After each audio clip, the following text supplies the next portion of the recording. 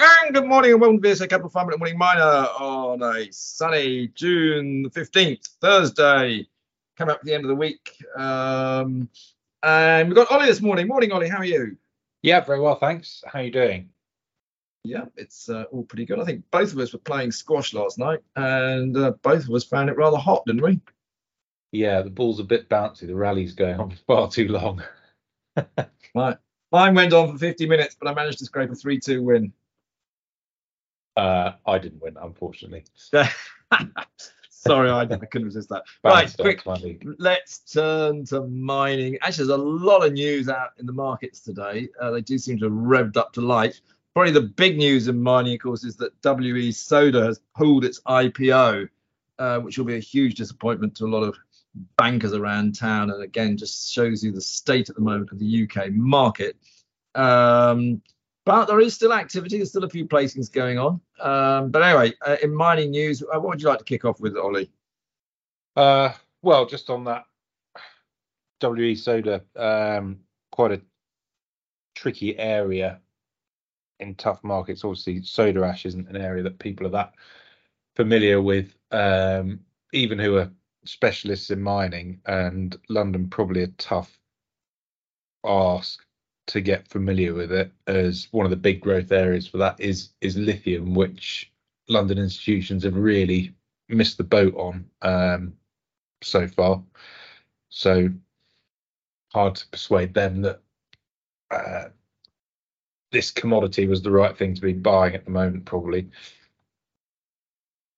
Yeah, it's interesting on lithium. I mean, look, Australia and Canada really got it. We had a real spike up. It came down. We did spot that absolutely correctly here at VSA. My view is, look, lithium actually is a long-term game. It'll go on for like 100 years.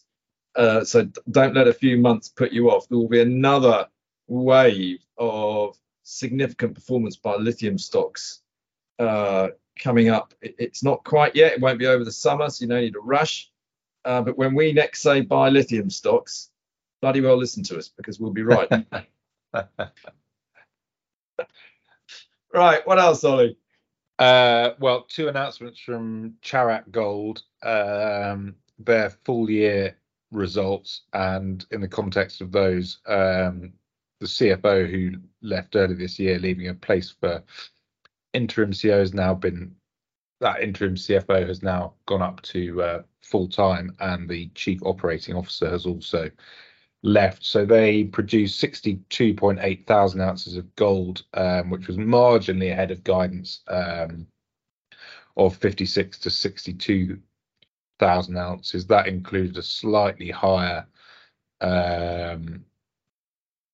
proportion of own ore compared to third party tolling, but largely it was flat year on year. In terms of revenue at $92.3 million, but the costs increased. EBITDA was down by 52% to $6.5 million. The loss after tax was $5 million wider, and cash was drawn down from 11.1 million to 0.6 million. So they've highlighted that they're going to need to do some fundraising in the coming months. That loss really caused by quite chunky SG&A numbers, and also finance costs, which have clearly gone up while gold prices have been relatively flat year on year, as the AISC, which the company attributes to sort of FX moves, increased from 1205 to 1376, which, with gold price of 1950 or wherever we are today, still leaves a reasonable margin, but that shows you how significant those extra financing costs were for this company. Yeah, it's a problem, of course, the whole mining industry had, but we're pretty much, if you look at a lot of indicators, as you say, Brent at 73, gas is back down to normal sort of levels. Most of the things have come back to normal, and yet, we still have a pretty high gold price at 1930. Some of these mining companies actually going to start looking actually very attractive. About a week ago, we did a special for Camel with Nigel Robinson, which I recorded and we put out, below £2, it's yielding about 10%. Actually in the current environment, they're probably doing pretty okay. I don't want to overly talk them, but I am still thinking about buying some of them personally. Oh yeah, I mean, but that's sort of totally different. I mean, this company's been caught out by rising finance costs, whereas Camel, in the nick of time, paid off its entire debt load and is now debt free and can, well, obviously we're keen for them to make an acquisition, but they can really make an informed choice as to how much leverage they take on to do that in the current financing environment. Anyway, it's a good excuse to just talk about Camel again, really. Right, anything else, Ollie? Well, I mean, just on the gold price, obviously, last night was the first pause by the Fed on rate hikes. What was a surprise to the market was saying that there were going to be 2 more quarter point rises this year rather than just the one, and indicating that the sort of period of higher rates has to go on for longer. So that's why I think you're seeing gold dropping down slightly overnight.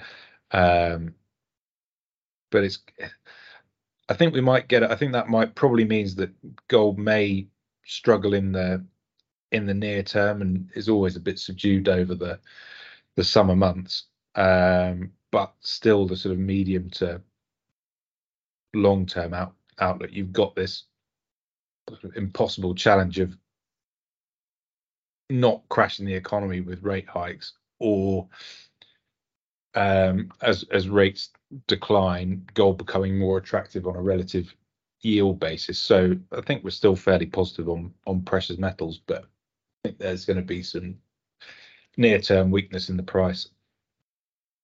Sounds like it's time for us all to go to the beach, Ollie. Very good. We'll speak again tomorrow.